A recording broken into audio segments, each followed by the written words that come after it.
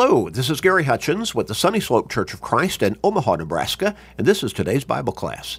A short Bible study every single day, 7 days a week, only about 13 or so minutes each day, but it keeps us in God's Word, and that's important for our faith because faith comes by hearing the Word of God. Romans 10 and verse 17. So we stay in God's Word, we stay strong and even grow stronger in our faith. Help people in your life do exactly that by sharing these short studies with them, getting them into God's Word every day. You can share through Facebook friends, text messages, and other technological means with family members, friends, work associates, neighbors, with literally everybody you can. So help somebody maybe get to heaven even by getting them into God's Word and helping them grow in their faith thereby. That'll be a great blessing for them. But it will also be a great blessing for you. So make that commitment and start sharing today with everybody you can. We're going to get back into our line of thought and study. We're talking about another one of those heart troubles. We've talked about a number of them through this particular series, and we're in another one right now. We've talked about some that some people may not think of as being real heart troubles, but they are. They have their seed bed or their base in the heart. And again, we're not talking about the heart that pumps blood through our circulatory system. That's physiological. We're talking about from a spiritual perspective, our heart, who we are, what our mindset is, our conscience, our value system, our morality, so on. Well, we have a soul that makes us unique from everything else that is alive in this world today that God created. He created us alone, unique with a soul. And so in that way, we are created in God's image. We have a spiritual essence, and God is spirit. Well, we've talked about heart troubles from a spiritual perspective, hatred, laziness, gossip, worry, unforgiveness, ungodly pride, harsh judgments, and hypercritical finding fault with other people. And now we're talking about anger. And we have covered some ground about anger already. And we've talked about how, and there are some people who seem to just be angry. It seems to be part of their nature. They're just angry people. And it's unfortunate because that really makes them somebody who is not desirable to be around. Who wants to be around a person who's angry all the time? Or if they're not angry at this moment, at the drop of a hat, they can become angry all of a sudden and lash out and start saying hurtful things or even start using all kinds of profanity and vulgarisms or maybe even resort to physical confrontation. You don't want to be around somebody like that. Why are people angry again? Why do young boys, young girls, kids, why do they exhibit angry behavior so easily? A lot of times it's because that's what they've seen in their home. They see either mama or daddy or maybe both of them lashing out in anger on a regular basis. And we've talked about how trying to get a clear perspective on some situation that's confronting you while angry is like trying to read a book or a letter through glasses that are really, really dirty and smeared with grease. You can't see clearly. Well, if you're angry, you have a hard time thinking clearly. And as a result, you make all kinds of bad choices. And a lot of people end up in jail. Marriages fall apart. Family relationships are destroyed or at least hurt tremendously, and friendships are lost. Jobs are lost.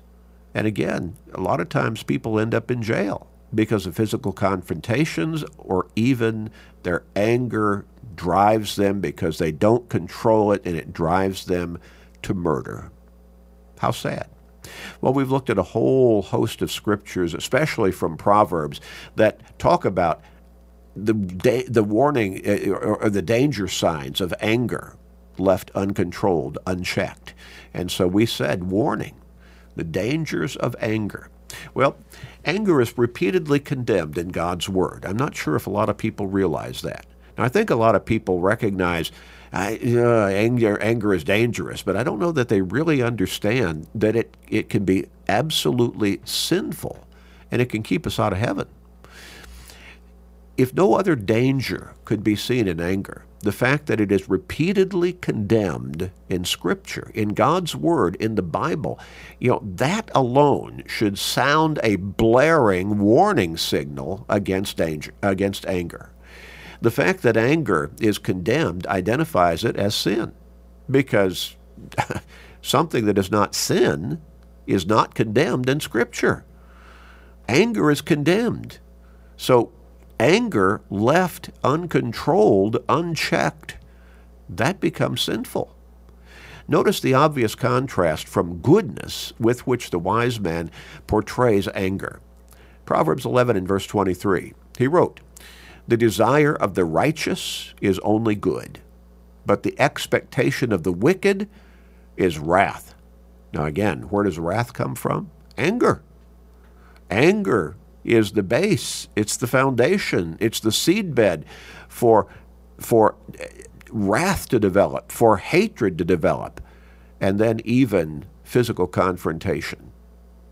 Someone who gives himself over to anger can find himself more and more to be a person of anger. In other words, he keeps letting anger take over. He doesn't control it. Well, he can end up becoming an angry person. Not just now and then, but continually. That can become his character. That's kind of what he is known as. That's an angry person right there. So a man of great wrath will suffer punishment. For if you rescue him, you will have done it. You will have to do it again. Proverbs 19 and verse 9. That is a person who is always angry. He's going to suffer punishment. He's going to suffer consequences of his continual anger, uncontrolled. And so you may rescue him from a particular judgment against him for that one moment, but you're going to have to do it again unless he gets his anger under control, unless he tries to remove that from his mindset, from his character. Our Lord warned that anger, unresolved, can put a person in danger of the judgment. Jesus said, "You have heard that it was said of those of old, 'You shall not murder,' and whoever murders will be in danger of the judgment. But I say to you that whoever is angry with his brother without a cause shall be in danger of judgment." And you could read that particular text in Matthew chapter 5, verses 21 and 22. Think about that. When you don't control your anger, when you just, let it all of a sudden automatically and repeatedly just boil up within you, and then you lash out at somebody, that can keep you out of heaven. Think, would you rather be in hell for all of eternity because you just don't want to control your anger, or do you want to be in heaven? A man of great wrath will suffer punishment, for if you rescue him again, you will have to do it again. Is that the kind of person you want to be, who has to continually be calmed down by somebody else because you're just continually lashing out in anger? Proverbs 19 and verse 19. Now, the Apostle John put it very pointedly. Whoever hates his brother is a murderer. And you know that no murderer has eternal life abiding in him. 1 John 3 and verse 15. Now, why is murder resorted to? Probably the predominant number of times or percentage of the times it is. Why does somebody commit murder? I would suggest to you that anger is at the base of that action. The Apostle Paul warned the congregation at Corinth to be on guard against, among other sins, allowing anger, that is wrath, to have place in their lives. He wrote, "For I fear lest when I come I shall not find you as I wish, and that I shall be found by you such as you do not wish, lest there be contentions." That's related to anger, correct? Jealousies, again, anger can be very closely associated with that terrible emotion, jealousy. Outbursts of wrath. Anger, again, left uncontrolled, outbursts, explosion all of a sudden of emotion, selfish ambitions, backbitings, whisperings, conceits, tumults, Well, you can read anger into a number of those specific sinful practices. And Paul says, I don't want you to be like that. You do not want me to be like that. And 2 Corinthians 12 and verse 20.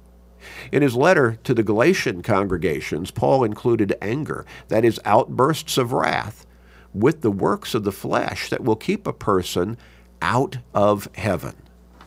Now, the works of the flesh are evident, he says, which are adultery, fornication, uncleanness, lewdness, idolatry, sorcery, hatred. Hatred comes from anger. Contentions, anger triggers contentions.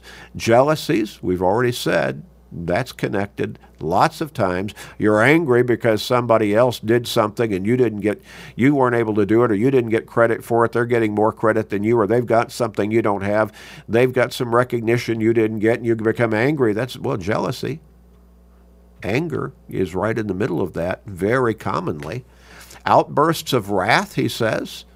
Well, again, wrath, that's anger. Selfish ambitions, dissensions. Well, again, dissensions, result of anger.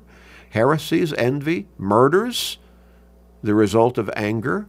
Drunkenness, revelries, and the like. And so any other thing that would be compared to these kinds of sinful lifestyles, Paul says, of which I tell you beforehand, just as I told you in time past, that those who practice such things will not inherit the kingdom of God. In other words, not be in heaven. Galatians chapter 5, verses 19 through 21. In writing to the Ephesians, Paul reminded them how that before they had become Christians, they had been dead in trespasses and sins. And one particular sin of which he reminded them that they had been guilty of was being children of wrath. Anger, uncontrolled anger. Ephesians 2, verses 1 through 3.